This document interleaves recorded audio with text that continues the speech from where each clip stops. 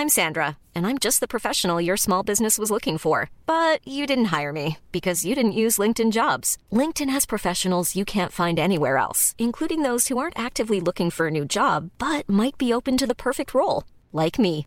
In a given month, over 70% of LinkedIn users don't visit other leading job sites. So if you're not looking on LinkedIn, you'll miss out on great candidates like Sandra. Start hiring professionals like a professional. Post your free job on linkedin.com/people today. Even on a budget, quality is non-negotiable. That's why Quince is the place to score high-end essentials at 50 to 80% less than similar brands. Get your hands on buttery soft cashmere sweaters from just $60, Italian leather jackets, and so much more. And the best part about Quince, they exclusively partner with factories committed to safe, ethical, and responsible manufacturing. Elevate your style without the elevated price tag with Quince. Go to quince.com/upgrade for free shipping and 365-day returns. Quality sleep is essential. That's why the Sleep Number Smart Bed is designed for your ever-evolving sleep needs. Need a bed that's firmer or softer on either side? Helps you sleep at a comfortable temperature? Sleep Number Smart Beds let you individualize your comfort, so you sleep better together. J.D. Power ranks Sleep Number number 1 in customer satisfaction with mattresses purchased in-store. And now, save 40% on the Sleep Number Limited Edition Smart Bed for a limited time. For J.D. Power 2023 award information, visit jdpower.com/awards. Only at Sleep Number stores or sleepnumber.com.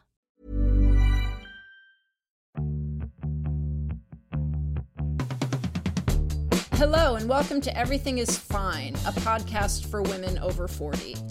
We are your hosts, Kim France. And I'm Jen Romolini. And today we've got a really interesting guest. But first, we're just going to have a little chat like we do now. Jen, how are you? I am bad.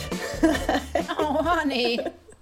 I'm sorry. I'm bad. And I'm really excited because we have Heather Corina on today to talk about perimenopause. And I am a mess. I mean, but I don't think we can talk about it for too long because I'm going to start crying. My body is just up and down. I'm emotional. I'm angry. I have all these stomach issues and I'm starting to really be really open about it. Like I'm talking to all my friends about it because I'm hitting what I think is like the whatever for me bottom of perimenopause, and it's an all day and night affair. And it's just like it's overtaken. Well, that's the thing. I didn't realize this was an all systems go fucking problem. It's taken over every part of my body. But anyway, we don't have to talk about that for very long, but I'm bad. We do have several recommendations of things we wanted to talk about. Sorry, I'm also a spaz. You are a little bit of a spaz. I'm sorry, I'm so spazzy. We can be chiller. I can bring this energy down. No. I prefer the spastic energy. Okay, well, good. Yesterday we were talking about a number of things that we are watching, and I think that we were really excited to talk about that. So I think we should tell listeners about Hacks, which I think is excellent. Hacks is really hilarious, very smart, a little cynical, but not too cynical. And it stars like a woman over 60. A woman over 60, and this was something I didn't know, and it really has changed the way I'm watching this show, is her husband died, Jean Smart's husband died like a few days before they started filming Hacks. And, really close relationship, like love of her life. And he died unexpectedly of a heart attack right before she started shooting the show. And she just did it anyway. She said, the whole crew, I was the lead, the whole crew was counting on me, all of these people, I could not do it. And I've been thinking about what an incredible performance this is, just in general. But then to know that someone was in such deep grief as they were doing this show, it really is, it's really beautiful to watch. And it's a really good show about being older and having someone younger, around who's not really respecting you because they think you're old and they think your stuff's outdated, but then sort of understanding the sort of wisdom that you do have, the wisdom that comes from all of your experience. So yeah, I love that show. And the other thing I recommended to you yesterday was the Bo Burnham comedy special. Yes. Did you watch it? Not yet, because it was only yesterday. Yes. But since then, I have seen other people rave about it. So I am absolutely going to watch it. It's incredible, and it's one of those things where I always love to have a window into a younger generation's experience of the world, you know, because we're not digital natives. Like, we didn't, and that's for better and for worse. I think in a lot of ways for better. And, you know, Bo Burnham is 30. He turns 30 in the middle of making this special. And it's just really interesting to watch. I guess he's a millennial, but I think he's millennial. But just to watch the experience of a different generation as they move through the world. And it's kind of about the pandemic, but it's about a lot of things. And it's really remarkable. And I think a piece of art, to be honest. So I totally recommend that. I recently watched my first episode of Black Mirror. Yes, you were telling me about that, and that show I feel like it's a show that would make me feel afraid and scared. But you were saying it's not scary. The episode I watched was not at all scary. It was actually very sweet and kind of romantic. Okay. But I bet that there are scary episodes. Okay. So are you watching, are you in it for that? Are you going to keep watching that? I don't think I'm in it for that. Okay. I think that I will watch occasionally. I did like it. I thought it was incredibly well done. And now I understand during the pandemic, all of the tweets people had, all the joking tweets people had saying this episode of Black Mirror is really scary. Okay. Because that was kind of like a crazy dystopian thing that just happened. Yeah, I'm still watching The Handmaid's Tale, even though it's like torture porn, but I can't do it. I know. I got in. I'm a completionist and a masochist, but I got in, and I have to watch to the end. Like, I can't just not know. And anyway, my husband dropped out so long ago. He was like, I just can't watch these people just be brutalized again and again. Like, I like Elizabeth Moss too much, you know? Yeah, that's how I felt. I watched Moonlight recently for the first time, and I thought it was a beautiful movie, and I loved it, but the whole time I'm like, please just let something good happen to this guy. I know. It is sad. But you know what? Sometimes when you're in a really bleak mood, sometimes I like bleak. I like it to just wash over me. Yeah, it's like people when they're depressed love to listen to sad music. Yeah, totally. There's oh God, I'm forgetting his name. Forget it. I can't even talk about this because I forgot the guy's name. But there's a musician who was married for a minute to Michelle Williams, but before he was married to Michelle Williams, he had a wife and she died, and she was actually a graphic artist and comic book writer, and her comic book was really good. But anyway, he wrote this whole album right after she died, and it is the saddest album I've ever listened to. And I was very depressed like one summer, and I listened to it every day. Oh God, so pathetic. Driving around Los Angeles, like, in LA is a terrible place to be sad, but driving around Los Angeles just crying. And it just, I needed it. It was what I know. It sounds awful, but it was cathartic, honestly. No, I think I read, when I've been depressed, I've read really sad books. It's helped. Yeah, sometimes what do you want in that situation? What do you want when you're sad? Do you want to be like, I don't want to be surrounded by... No, or happy people. Like, happy people are really hard to be around when you're depressed. Totally. Like, yeah, I don't want like that, like Monica Geller, like, let's go. You know? That's what I was about to say. I don't want to watch Friends when I'm depressed. No, it's too up. It's too pleasant. All right, well, I really love this guest. I really love their book, and I think this is a really useful episode, and I hope listeners do too. I do too. Heather is incredibly frank, very funny, very smart, and doesn't give all the answers, and is very straightforward about the fact that there may not be some answers. But they share a lot of really useful information, and it's such a fun book about menopause and perimenopause, I swear to God. It's a fun book, and it makes you feel less alone. So Yep. Let's get into it. All right. Our guest today is Heather Corrina, a longtime queer feminist activist, author, and educator. They are the founder and director of the Sex, Bodies, and Relationships Information Clearinghouse, Scarleteen. Heather is also the author of Sex, S-E-X, which is a progressive sex education guide for high schoolers and college students.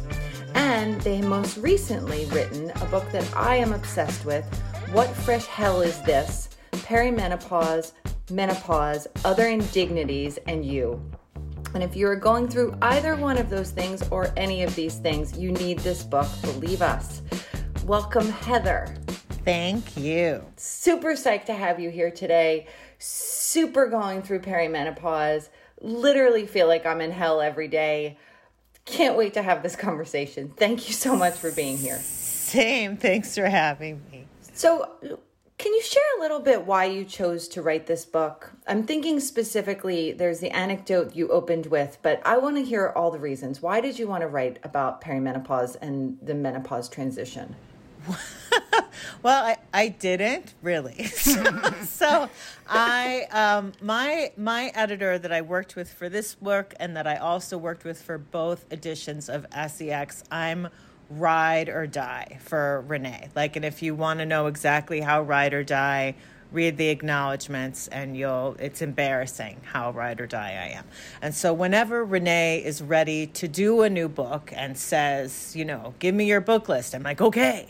And so Renee was ready, and I gave her my book list, and it was this long list of a whole bunch of things. And at the very end of that list, I was having one of 80 million terrible, horrible, no good, very bad perimenopause days, as one does. And I was like, I could write a stupid perimenopause book. And I was not entirely serious. And as is the way of most things in my life, Renee went down that list and got to the bottom and said, that one, that's the one that I want. And I was like, oh no, right? Because, I'm in it, I'm still in it. Right. And that was pre-pandemic, right? So I didn't know that was coming. Because certainly my life plan did not include write a perimenopause book while in perimenopause and a pandemic, right? And locked in a very small room. All of these things were not in the plan. So, certainly once it was there, obviously I could have been joking, no.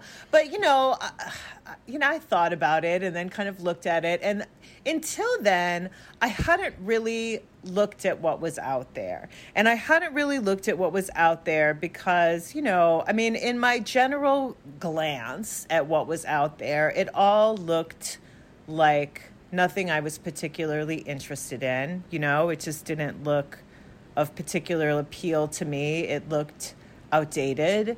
It was all very pink.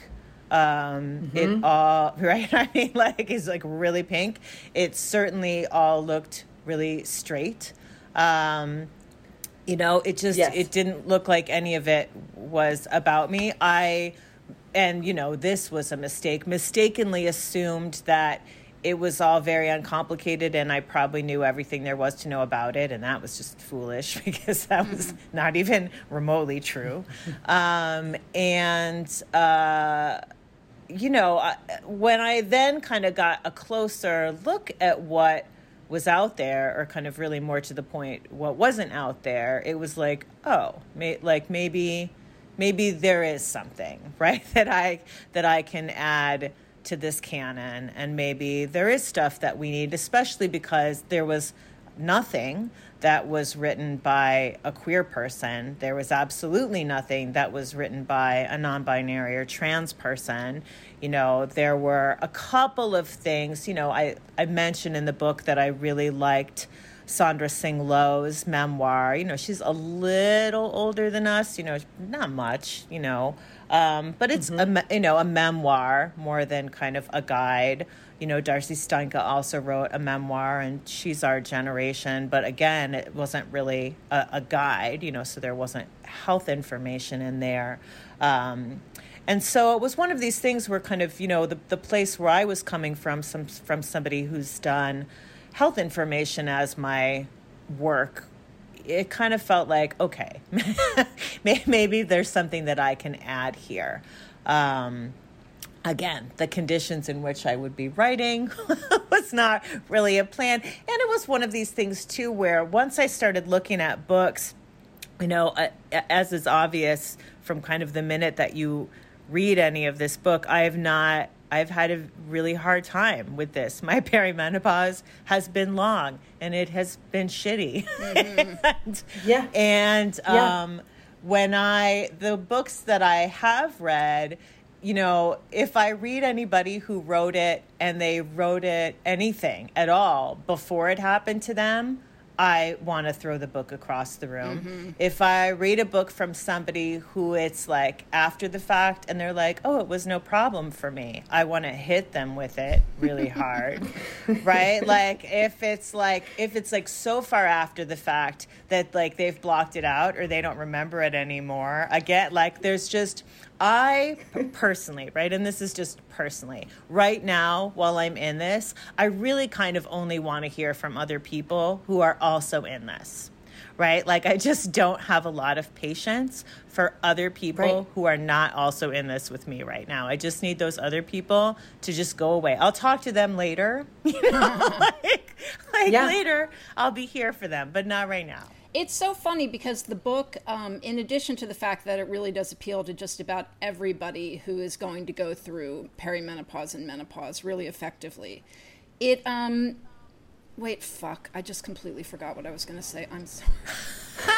Welcome to our world. It's true, though. It's true. And let's not cut that out because that's a huge part of this, you know? Oh, no, leave it in. Yeah, leave it in, life. Right? So, but here's my question. It seems like, you know, menopause is gaining some traction. You mentioned a bunch of books that were written fairly recently. You know, Darcy Stanke was a guest on this podcast, and it feels like that's beginning to be discussed openly. You know, even Gwyneth Paltrow said that menopause deserved a better publicist. But there's still so much mystery. Ugh, come on. I know. Sorry. I'm just pointing out the breadth of it, you know. But sure. There's still so much mystery about perimenopause. Why do you think that is? Well, I mean, I think there's a lot of different reasons. You know, one of the things that I kind of like to mention and bring up is that, you know, for a lot of us, especially for people that come from immigrant families, from working class families, people of color, Black people, a lot of us are only the first or second people in our of our generation in our families to experience perimenopause because we come from families in which either people didn't live long enough, right? Like in my father's side of the family, most of the women didn't live long enough to go through this, or you're coming from families in which women, mostly women, had forced hysterectomies. Right? Basically die. A lot of the not living long enough were so many childbirth after childbirth until you had people with maternal mortality issues, right? So for a lot of us, we're first or second in this. You know, for me, my mother did experience perimenopause, but it was at the same time that she got cancer, right? So obviously we're not going to have the same experience because how on earth was she to piece apart what was happening because of menopause and what was happening because of cancer, right? Mm-hmm. Because that's a lot to have going on at the same time, right? So for me, like just if I take my personal experience, there's really no family information for me there. You know, for my sister and I were kind of the first here. Because my mother's mother before, again, it was, you know, birth after birth after birth until hysterectomy. So, that's really one piece. But then also, too, another thing, and again, especially when you're talking about BIPOC women, when you're talking about immigrants, when you're talking about working class people, even people who did go through this, you have to bear in mind that we're looking at populations where in order for people to talk about this, you'd have to have the cultural setting and permission for people to talk about their suffering, right? And these are not populations in which there's permission to talk about suffering, Right. I was thinking about that too. Yeah, like I was thinking about working class people. You just muscle through things. Yeah, right. You just muscle through. And so there's that part. And then I wonder if there's also, obviously there's shame. Right. There's shame around this time. There's ageism. Like, it's just, you're embarrassed. You don't want to talk about it because it means you're old, right? Sure. Too. And I think that women, like, especially women in generations before us, but still it exists today, we lose our value as we get older. So why would you own up to or want to talk about this thing that's like really showcasing the fact that you're about to become, in the eyes of society, worthless? Right. Well, right. And for cisgender women, for femmes, when the valuation in culture is there's so much on kind of erotic capital, sexual capital, and youth that, yeah, for sure, it's a really big deal. You don't want to give that secret away, right? And menopause is the secret that says those things that there's so much valuation on, they're going away. And in that book, Feminine Forever, which I wanted to throw your book across the room simply because it had those words in it. The author wrote, all postmenopausal women are castrates. Right, right. I don't feel like that message has really changed that much. Well, and it's interesting because it's, even in the ways that it has, it's like it's gone underground to marketing, right? Like, if it's changed in the way that you're being sold the solution. You know what I mean? Like, it's like, well, it's changed, but only because you can buy the things that make it so you don't have to be that way. You know what I mean? Right. Yeah, no, there's more than one menopausal beauty product company that launched just in the past year. Yeah. Yeah, and I mean, I don't know. I can't imagine that shit works. I mean, I don't even want to get into it because the capitalism and like now we're all supposed to cheer because capitalism has found menopause. I'm just like, oh great. Now just sell me another way that I'm broken and you can not fix me, but I'll give you all my money. If greenwashing is what they call it when corporations try to look like they're green, what do they call this? That's what I want to know. Oh, interesting. Yeah, I read, there was an article that came out a couple of months ago, from one of these, quote unquote femtech companies. And a woman that was starting one of these companies literally said, with glee, there was a glee, and she was saying that, it's such an untapped market. There's so much money to be made. And I'm just thinking, are you fucking kidding me? Do you have any idea how many of us, I'm like, who's going to take care of me? Right? Like, I'm trying to figure out, especially somebody that's worked grassroots, I don't have a 401k, right? I didn't have kids. I'm not married, right? I'm just trying to figure out how I'm going to pay for my nursing home, right? You want my money. Are you kidding? Right? I want your money. Right. What is this? But it's really kind of something because I'm thinking, gosh, here I'm trying to envision a situation in which we take care of each other, and instead I'm hearing from people that are looking to to capitalize on each other, and it's very disturbing. Yeah.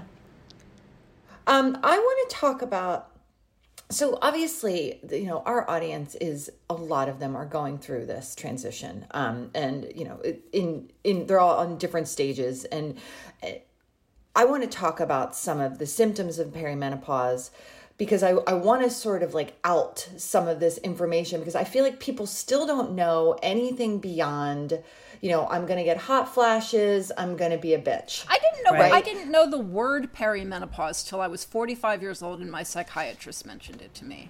That sounds about right to me too. Same. Yeah. I had no idea what it was.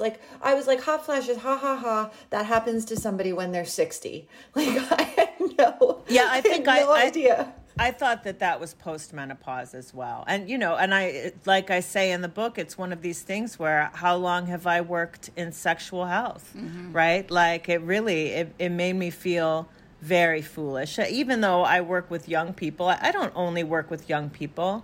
You know, I mean, well, we're also just alive in the world, and we know people who've gone through this, and yet nobody talks about it traditionally. Yeah. And now let's take a quick break for some ads. If you're looking for plump lips that last, you need to know about Juvederm lip fillers. With Juvederm Volbella XC and Juvederm Ultra XC, your lip look, whether it's subtle or bold, can last up to 1 full year with optimal treatment and no additional maintenance. Find a licensed specialist and see if it's right for you at Juvederm.com today. That's JUVEDERM.com. Add fullness to lips in adults over 21 with Juvederm Volbella XC or Juvederm Ultra XC. Do not use if you have severe allergies or a history of severe allergic reactions, or if you're allergic to lidocaine or the proteins used in Juvederm. Tell your doctor if you have a history of scarring or taking medicines that decrease the body's immune response or that can prolong bleeding. Common side effects include injection site redness, swelling, pain, tenderness, firmness, lumps, bumps, bruising, discoloration, or itching. As with all fillers, there's a rare risk of unintentional injection into a blood vessel, which can cause vision abnormalities, blindness, stroke, temporary scabs, or scarring. For full, important safety information, visit Juvederm.com. This is Paige, the co-host of Giggly Squad, and I want to tell you about a company that I've been loving, Olive & June. Olive & June gives you everything that you need for a salon-quality manicure in one box. And if you break it down, it really comes out to $2 a manicure, which is absolutely insane. It's also so easy to get salon-worthy nails at home with Olive & June. The difference between how your nails used to look when you did them yourself and now with the Mani system is a complete game changer. The best thing about Olive & June, too, is it's a quick dry. Dries in about 1 minute, lasts for 5 days, and full coverage in up to 1 to 2 coats. Visit oliveandjune.com/perfectmani20 for 20% off your first system. That's oliveandjune.com/perfectmani20 for 20% off your first system.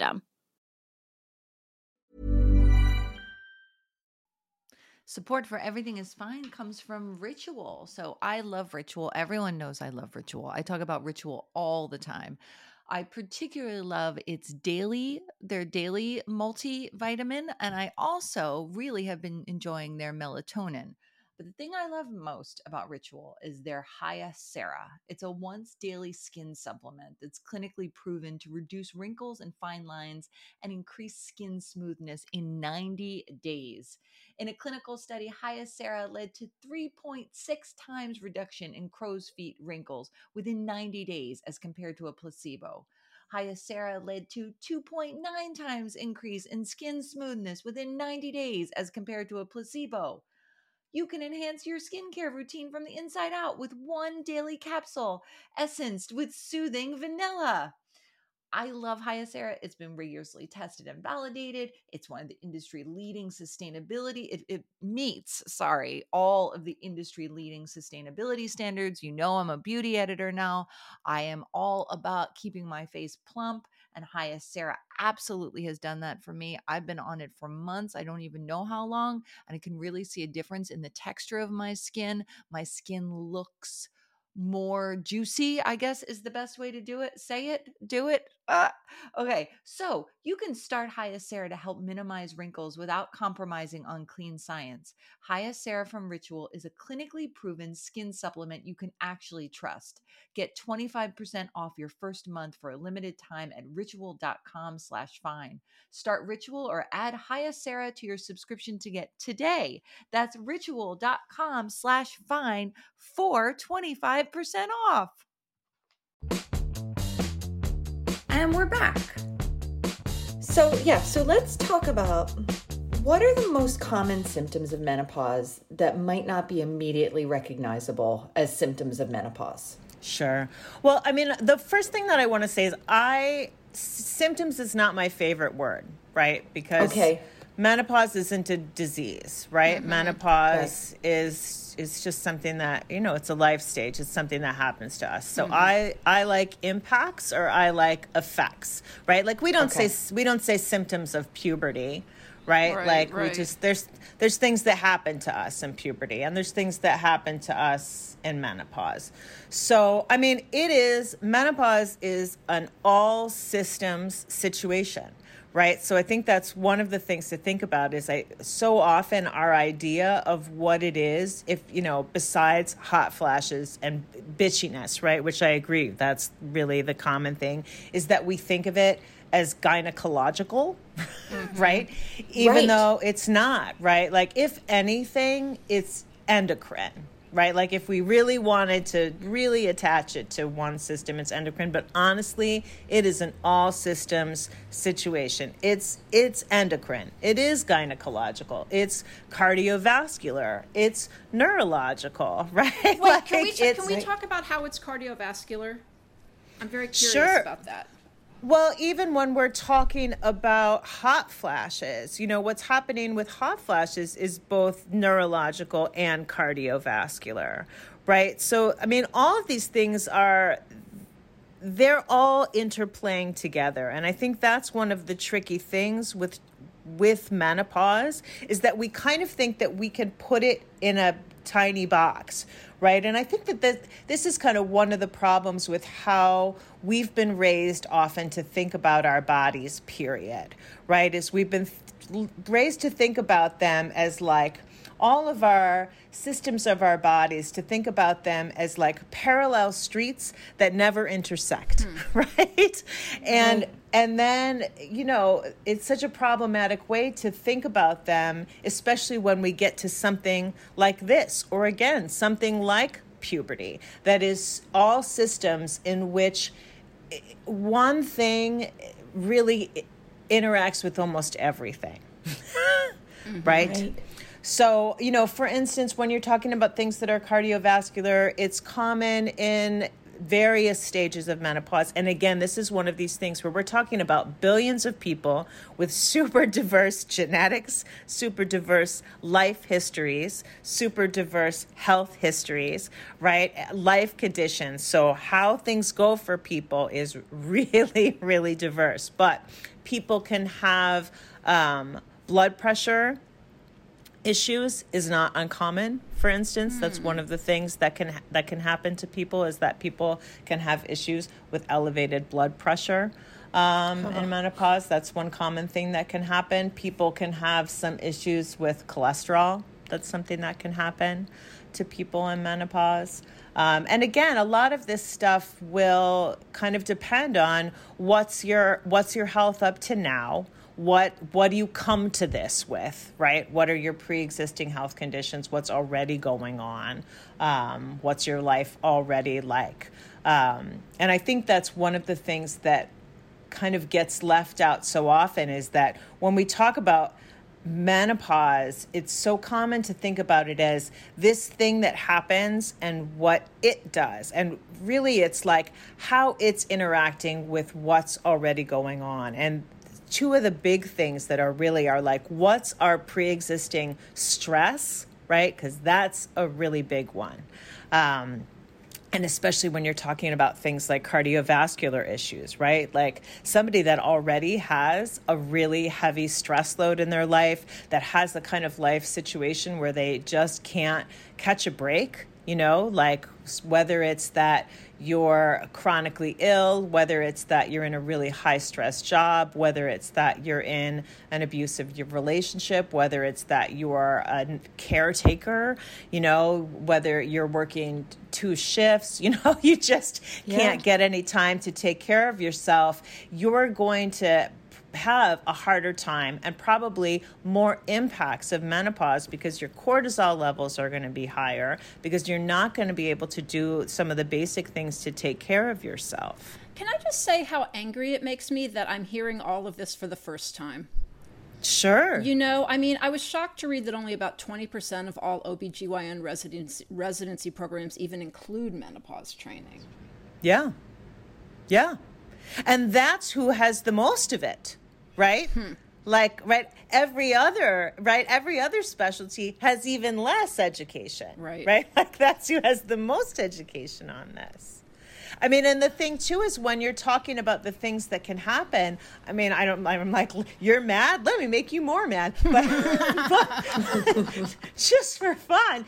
But, you know, the thing about that is when we're talking about impacts and effects, you know, the thing is, and this isn't to rag on OB-GYNs at all. You know, I'm so glad for OB-GYNs in the world, especially when you consider how many OB-GYNs act as general practitioners. You know, especially as somebody who's worked in abortion, who's worked in sexual health, I am all too aware of how many OB-GYNs are stand-ins for general practitioners for people. And, you know, God bless them. But they, you know, an OB-GYN is generally not qualified to be a mental health care provider, for instance, right? Mm-hmm. And that's one of the most common things that can happen to people in menopause is there's often really big mental health impacts, whether that's anxiety, whether that's depression, whether that's suicidality, whether that's all three of those things, right? And that's not something where, you know, hormone therapy may or may not help with those things. Antidepressants and anti-anxiety medications may or may not help, but also an OB-GYN isn't really a person who's got the best education to work out those medications, right? Even when they can and so help. many of them are focused on the other side of the entire process. They're focused on babies. Right. Well, right. I mean, but because, and then again, that's not any failing of theirs. No. That's their practice, right? Right. That's their education. And so that's the other thing too, is that you have to kind of look at what is everybody else doing that they're kind of having OB-GYNs holding the whole bag with this. And you know what it is, right? Is that it's that menopause is considered this lady problem and OB-GYNs are considered the lady doctor of lady things. Mm-hmm. And so it's like, well, they'll take care of it, right? Even though you're like, first of all, this is not a lady problem. This is a more than half the population problem of people of many genders. And it's an all systems issue, right? And so again, people who are going to be dealing with all of the different, like we need specialists for all of the different ways that this can impact people. We need mental health care providers to be educated in this. We need endocrinologists to be educated in this. We need cardio specialists to be educated in this. We need neurologists to be educated in this. We need pain specialists to be educated in this. We need people who are treating other people's pre-existing conditions to be educated in this because they need to have some idea about how this can interplay, right, with other pre-existing conditions. So yeah, to leave OB-GYNs holding the whole bag is ludicrous. Heather, what do you think? Sorry, go ahead, Jen. Go ahead. I was going to say just on pre-existing conditions, because there's something in your book that I've never seen before and was really a massive aha moment for me. In the book, you write about some of the predictors in pre-existing conditions that may make menopause harder for some than others. And one of those you say is trauma. Mm-hmm. And being a survivor of trauma. I've never seen this before, and I found it so fascinating. Can you explain this a little bit? Sure. I mean, it's one of these things where, one, this is newer information because, of course, trauma is a newer framework, right? You know, when I was kind of going through and doing all of the research, I kind of, I started as far back as I could, right? So as far back as I could to kind of deal with any mention of this at all is about 1600s. You're not seeing trauma right back then, right? You're not really seeing any mention of trauma until the last 30 years or so, really, because it's not really a framework that we had. And it's also one of these things where, again, when you do see it not named that way, it's, how do I put this? It's misrepresented. So certainly you'll see things come up when you look at where menopause is named in early psychotherapy, right? When you look at the Freudian bullshit and it's called hysteria, right? And you're looking at how people's trauma is misattributed to them being hysterical, when in fact some of what is happening there is that these are manifestations of people's trauma, not people being whiners about nothing. You've got some sexist asshole who's just like, oh, their problem is that they have a uterus and they need an orgasm, right? I mean, one, their problem is you, dude. But so much of it there is that, when we've got things to look at, like frameworks like The Body Keeps the Score, and once there started to be information about the impact of the way that bodies hold trauma and the impact of the way that when we have other things going on, and again, when you're talking about how stress plays in, right, and the way that we kind of hold stress when we've got other things going on, especially, again, the really big one are things like vasomotor impacts, so hot flashes, that's a big play with it. Mental health stuff, that's another really big play, especially with depression, with suicidality. Then you've got, other stuff can wind in there too. One of the things that is really kind of upsetting to me, and that's a whole section of the book, and there were some really great people that I talked to about this, is that there's a lot of anti-fat bias out and about, and kind of predation around menopause, and there's a lot to really kind of help you feel really bad about yourself and your body and the way that it's changing with this. And so already, if you've got kind of body memories around trauma and negative body image around, let me roll that back. If you've got body memories because of trauma and negative body image that's based in trauma, right? And that's kind of coming into play more because of menopause. And then you're getting crummy messaging around this, right? That you have to fix it, that you need to try and lose weight right now, that you need to do all of this. And then this other stuff is happening. It's kind of a perfect storm.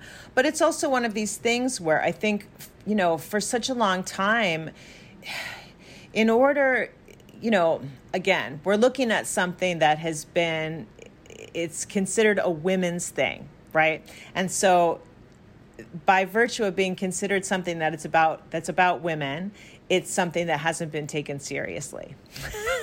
So trauma in this instance is then mostly women's pain, and so that hasn't been taken seriously, and I think it's so much easier for for this to be looked at as the lens of hormonal imbalance, right, than to say, well, what if it's not a hormonal imbalance? What if it's that, hormones are doing their thing and they may be in chaos and people may be feeling badly, but the imbalance isn't the hormones. The imbalance is the way that everybody's had to live up to this point and the way everybody is still living in this world, unsupported, unseen, in so much trauma, right? In such a mess up until now. And now in this place, still so uncared for, right?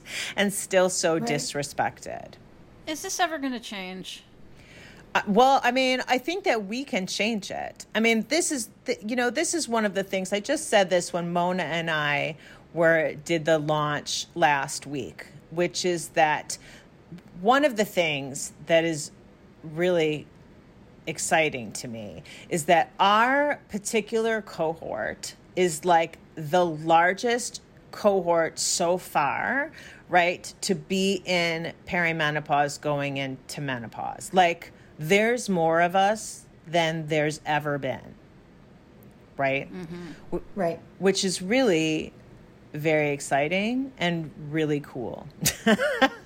Because I mean, go ahead, keep going. Right. Okay. So, yes. Which is to say that when we say, is this ever going to change? I mean, if anybody's got the power to change it, it's us, right? Because we're all really fucking mad and we're really sick of this shit. And also we are very short-tempered right now.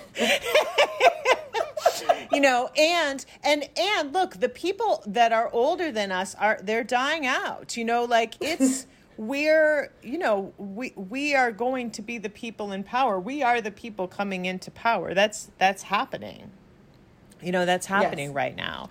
So, a lot of it is going to be, well, it depends. It depends on what we do with our power. Yeah. And also, and to your earlier point, how many people decide that what they will do with their power is make some money? Well, yeah. And I think there's a lot to say there, because also too, I don't think that I think we have to be careful in quick assumptions that we'll do the right thing. Like, I don't think that we should be lazy about that, because, it's not just, I think it's really easy to kind of look back and say, oh, the problem was men, because the problem wasn't just men. The problem was also white supremacy. Right. And the problem was also capitalism, right? And both of those things, you don't need men for those things, right? And we certainly know from America over even just the last 4 years that white women are wholly capable of making huge problems with those two things all by themselves just fine. Right. Yeah. So... it's not like, I think it's definitely one of those things where it's like, again, what will we do with that power? And, how careful are we going to be with it? Are we going to make sure that that everybody's sharing it equally? Are we going to make sure that there's some real equity in that power? Are we going to make sure that everybody's lifting each other up? Which is the thing that I say, that when I read people, and again, it is, usually white women in this, saying, oh, I'm so excited to make money off of other women, that I get upset, because I'm thinking, no, that's not what we're supposed to do. That's not. Those of us that are in this, it's very upsetting to me that that's what you're identifying first, because I really think that it's very important that what we identify first, however we identify our gender, right? If we're in this, what we should be identifying first is how we're going to hold each other up. Mm-hmm. And where do you think that starts? Like, I think it starts with education, right? I mean, I think everything we're talking about, we're educated people in the world, we have, such as they are, white collar jobs. But we didn't know anything about this. And as I've gotten more into doing this podcast, and Kim and I talk about this stuff all the time, we talk about with guests, I spread as much as I can to my friends, I and everyone I know, like, let's start talking about this. I feel like that is the first step, is education, because if not, the loneliness, the isolation is so profound. Mm-hmm. Yeah, education and community. I think. Yes. I was going to ask about that, because I thought it was interesting that you really you really make a point that it's important to ask for help when you're dealing with menopause or perimenopause. Why is that so important? There's an awful lot of research. There really is. When you kind of start to dig into the piles of studies, there is an awful lot of research that holds up that one of the things that will really fuck us up in this is not having community. It's what helps us in this when it comes to things like, medications, and if we can find the thing that helps us get sleep or not get sleep, and if we can figure out the stuff to eat that upsets our stomach or doesn't upset our stomach, that's all a lot trickier, right? Mm-hmm. It really is. And it's, even with a medication, you try this thing, you have to adjust that thing. It's a long process. But one of the things that is, in some way a whole lot less complicated is that when we are not alone in this, we do much better. It's just to not be alone in this. Now, I want to put a caveat there, and I especially want to put a caveat there as a queer and non-binary person, and I want to put a caveat there as a white person who's trying to do a good job of not being an asshole, which is to say that community has to be good community, right? So if that community isn't inclusive, right, or if that community is not being mindful about things like supremacy or anti-fat bias or ableism, then it's not necessarily going to be helpful community, right? If it doesn't really feel like community and you don't really feel like you belong there, obviously it's not so helpful. And there's a lot of menopause communities out there right now, and most of them are really crummy. You know, like there's a lot, and a lot of it is fat. There's a lot of fat shaming, like really a lot of fat shaming. There's just a lot of kind of internalized body hating that's externalized, you know, so there's kind of like group body bashing that happens. I can so easily, I'm sorry to interrupt, I can so easily see that happening because that's a place that women often, default to anyway. Well, right. There's the places where a lot of women have learned to bond, like that kind of weird socialized bonding by shared body bashing, or bonding by diets, bonding by normalizing abusive or dysfunctional relationships. That happens, right? There's a lot of like people talking about relationships that are actually unhealthy or even abusive, but it's normalized. That happens. There's a lot of ableism, like really, really yucky ableism in some of them. But, you know, like we can make communities that either don't have that in that, or when it shows up, you know, we work it out. This would make me so happy if this actually existed in my life, because I mean, I haven't had my period in a year and a half, so I'm pretty squarely menopausal. I did it. Yeah, you did it. I did it. Woohoo! You did it. But I've had two major impacts, I'll call them. Is that right? Sure. Insomnia, wicked bad insomnia, and weight gain. Yeah. And I am miserable when I'm insomniac. I can't sleep. I sleep 4 hours a night, 3 hours a night. If I could trade one of those and only have one of them, I would choose the fucking insomnia, because I really dislike what's happened to my body. And over the past year and a half, I have found myself struggling, like on my own, to figure out how to be at peace with this body, how to have some radical acceptance around the fact that this is what I look like in a photograph now. Sure. And it's the idea of having a community. I mean, how do you build a community around things like that? How do you start? Well, I'm going to send you to some, for one. Thank you. Great. Because they exist. But I also think is that you can just start them, right? Like, I think that's one of these things that, you know, I'll be really specific with this particular example, right? Which is that you can you can talk to a couple of friends and say what you just said to me, right?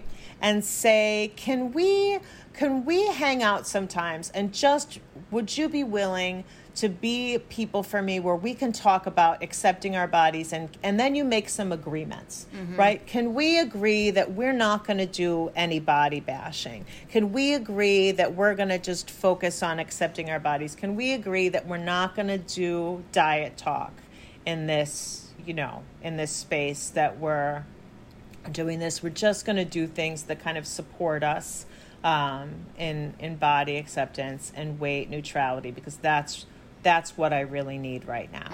And maybe you find two friends to agree to do that. And, if that's solid, it can turn out that those two friends say, hey, my friend so-and-so, I was talking to them about this, and can they come in and do this too? Because they said they really needed this. Like, it's just, those things can grow, right? It generally really just starts with an ask, a clear ask, and a clear set of boundaries and agreements. And you keep it simple, it's just really simple. I need this, and I'm asking to keep this out. People have the hardest time asking for help. I think it's always so important to remember that people love to be asked for help.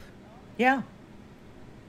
Yeah. Yeah, I think that's something that comes up a lot when we're talking to women of our age. The first off, the having a hard time asking for help, but even more remembering how much people love to be asked and how much we all want to feel connected too. I think we forget that. I feel like, especially in the last year, I think we've forgotten how much this connection feels so good.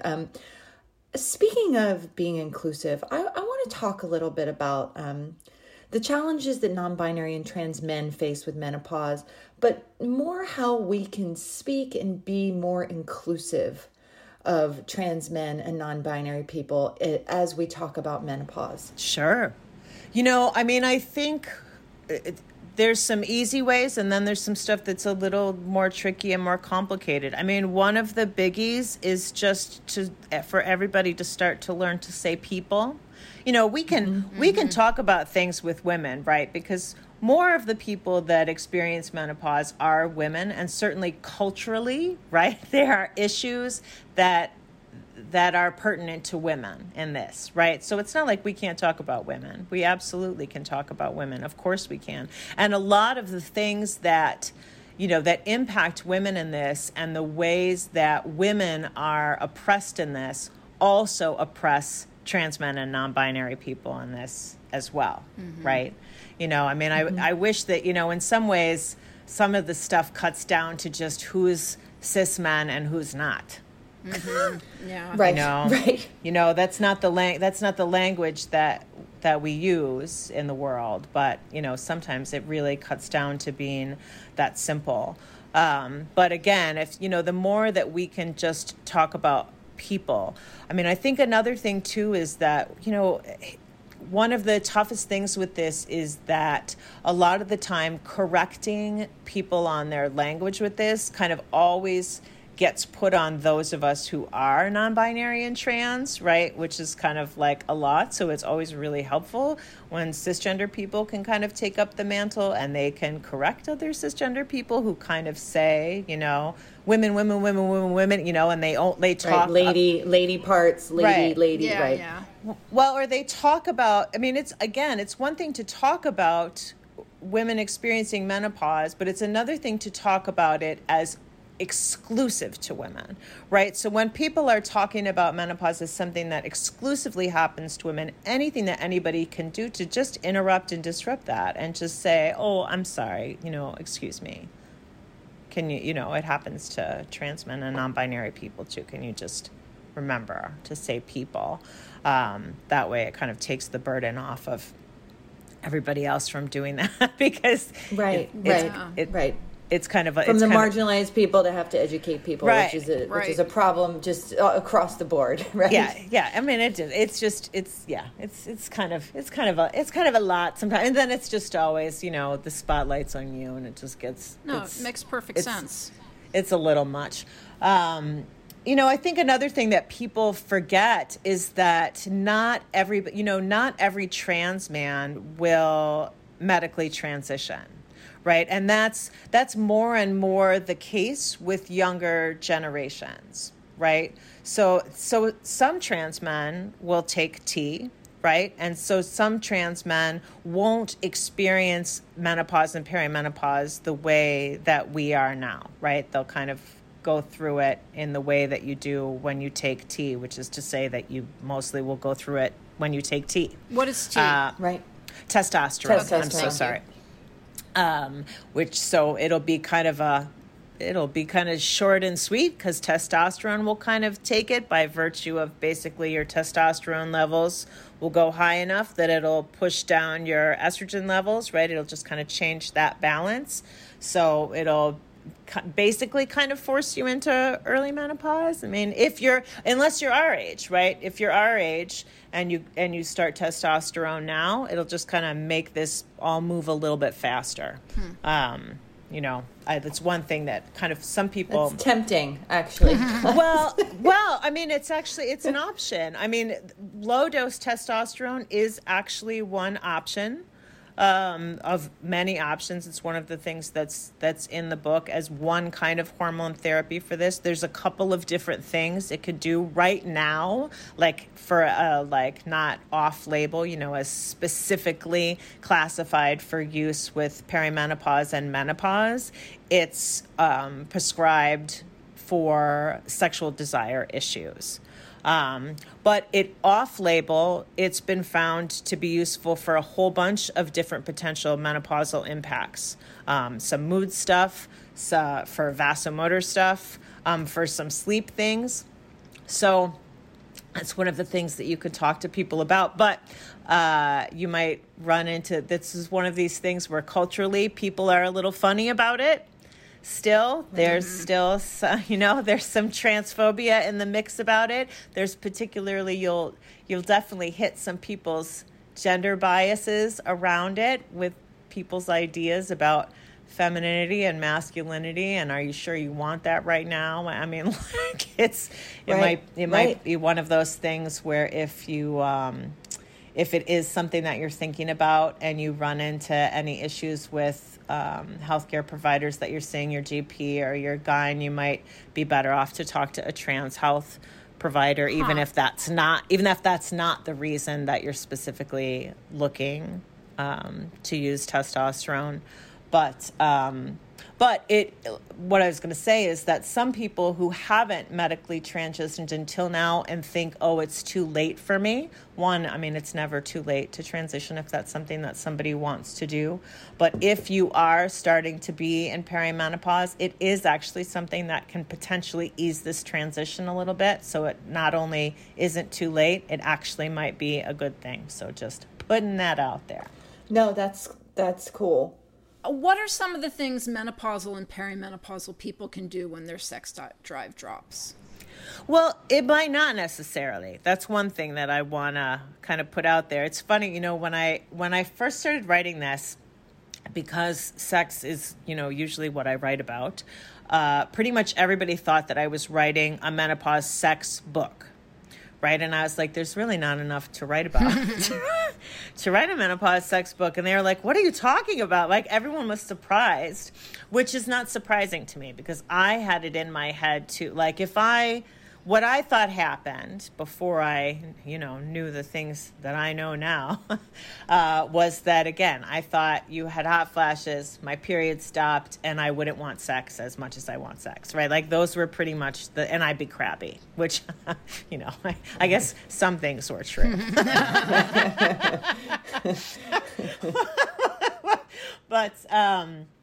But not everybody's does, really in the long run, it really seems to be that you get as much kind of ebb and flow, right? When it comes to people's sexual desire in especially the kind of entire menopausal transition, you have times where there are some rises and you have times where there are some dips, kind of just really like in the rest of life.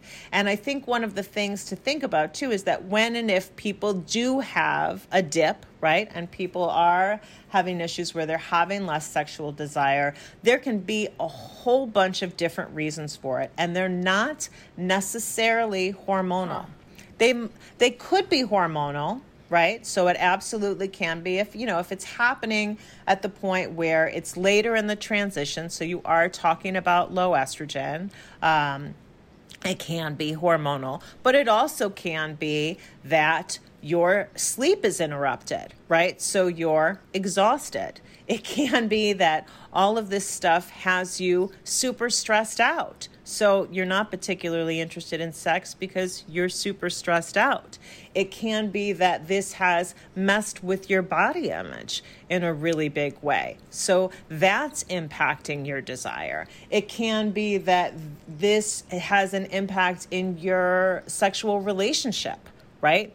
So that's what's got you all messed up. It can be that, like with so many people, you're experiencing depression in your perimenopause or with menopause. And so that's what's going on. Or, there's a section in the book where I wrote about a lot of the times what's not working for people, in their sexual life in menopause is the same shit that wasn't working for people before. Mm-hmm.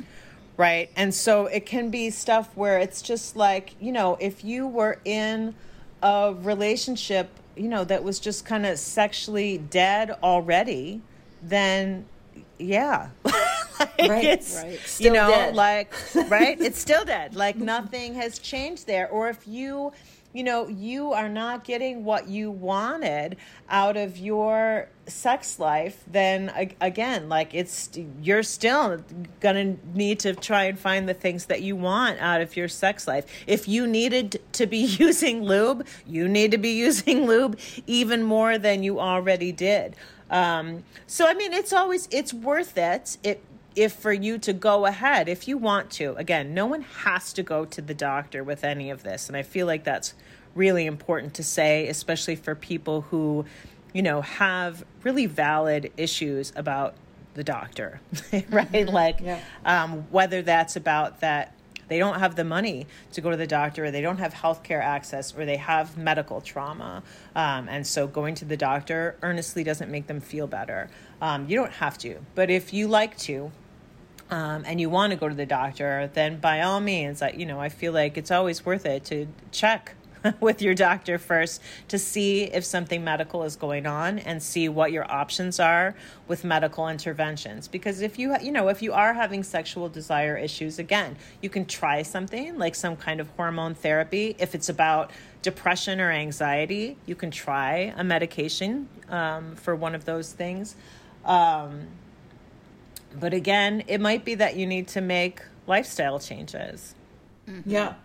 I mean, I think there's also... Yeah, go ahead. You go ahead. And I mean, another thing that I want to kind of make clear and say too is I think that, as a sex educator, one of the things that I kind of see more in like mainstream world is that people tend to really freak out when they stop desiring sex. There's this, and I think it's especially the case at this age, where there's this thought that if you stop desiring sex now, it's the end, right? Like, oh no, if I don't want it now, that means I'll never want it again. And nothing that we know about sex, neither from anecdote nor study, holds water. Like that's just not true.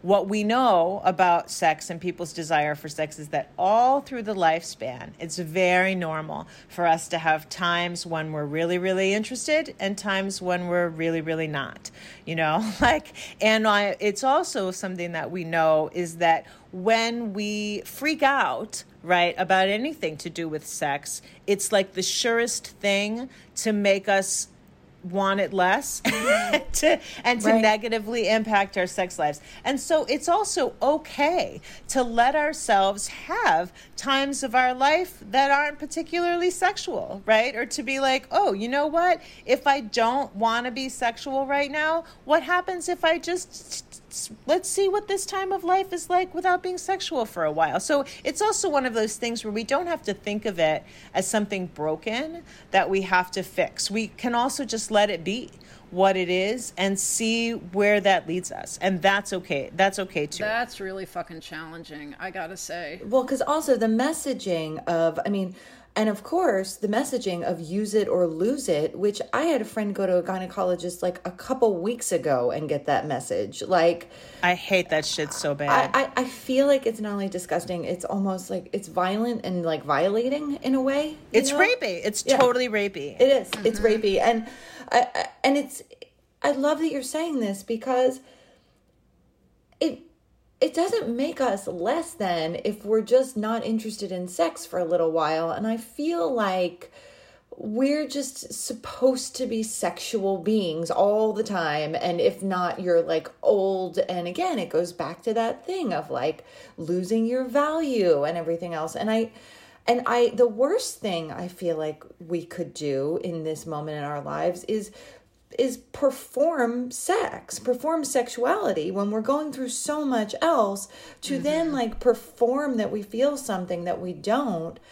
I really like what you're saying here because I do think it is just always sort of radical acceptance of where you are in your life and it's okay.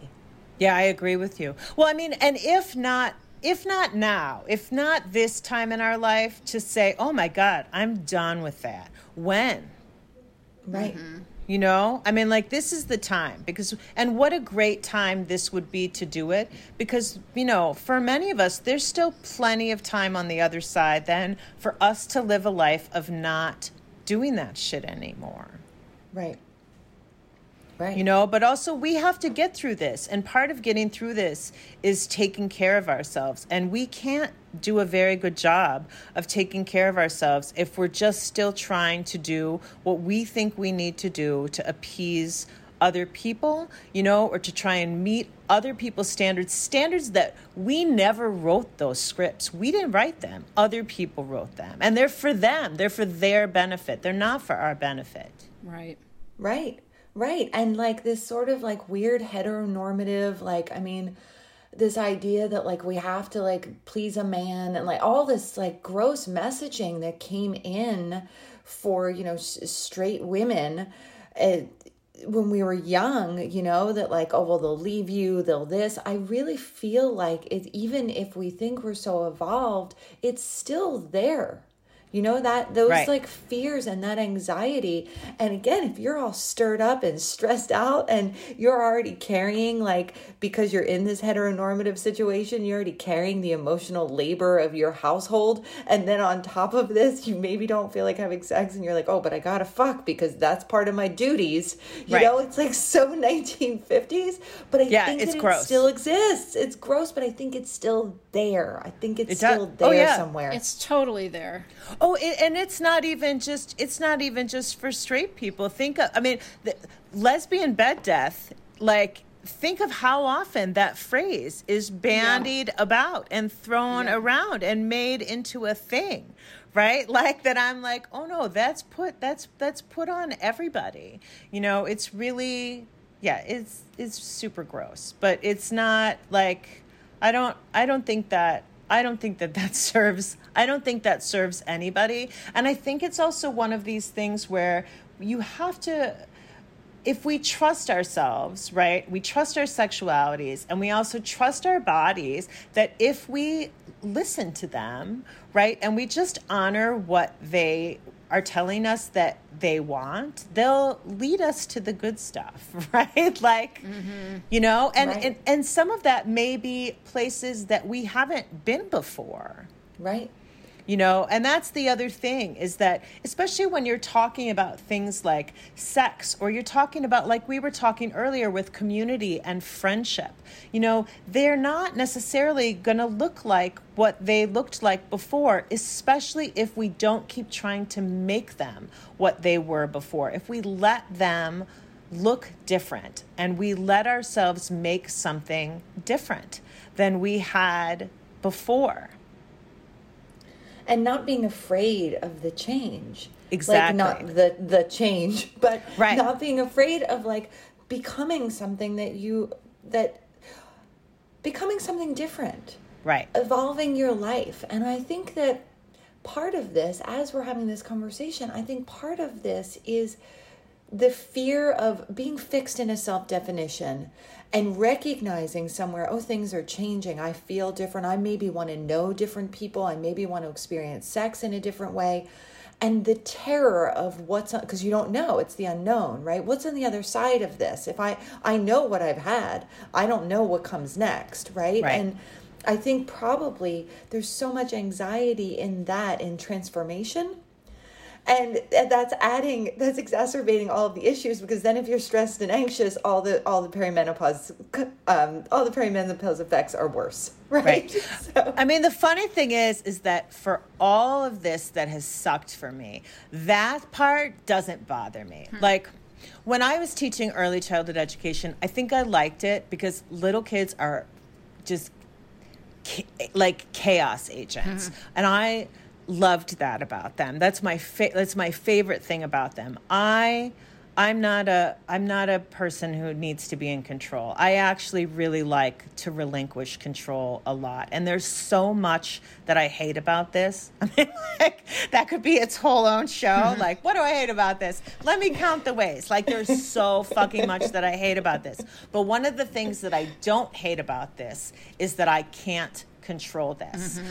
Like that part of this, I actually really like about this, because you know what? It's not on me. And I like that where it's going, I don't fucking know. Like it's, that to me feels very liberating and very freeing, especially at this time in my life when, you know, like, let's be real about it. There are not a whole lot of surprises by now. Yeah. Like, it's not, you know, it's not super easy to surprise me. So the fact that there's kind of all of this stuff that if I just kind of let go, you know, that I'm like, well, I guess I'm just going to go where it's taking me, that there's, you know, there's a degree of adventure in it. At least there's that. I might feel like shit, you know, yeah. Like that's real, but there's that. Well, that seems as good a spot as any to stop in. Optimistic. Yeah. Optimistic. Yeah. Heather, we don't fucking know, and that's just going to have to be enough.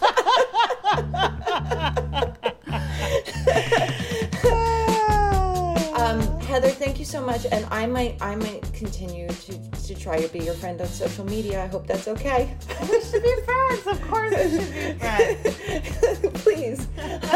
Anyway, yes, I'm so glad I found you. So thank you for doing the show, really. Thank you. Yeah, thank you, Heather. Thanks for listening to Everything is Fine. We are your hosts. I'm Jen Romolini. And I'm Kim France. If you like the show and you want to support the show, please rate or review us on all the platforms, particularly Apple Podcasts. It helps us find new listeners, and that really helps the show. You can also email us at everythingisfinethepodcast@gmail.com. You can find us on Instagram, EIF Podcast. We're also on Twitter, on Facebook, and you can find Kim on her blog, Girls of a Certain Age. And if you're interested in bonus features, bonus episodes, bonus blogs, we're also doing weekly playlists. You can subscribe to our Patreon, which is patreon.com/everythingisfine.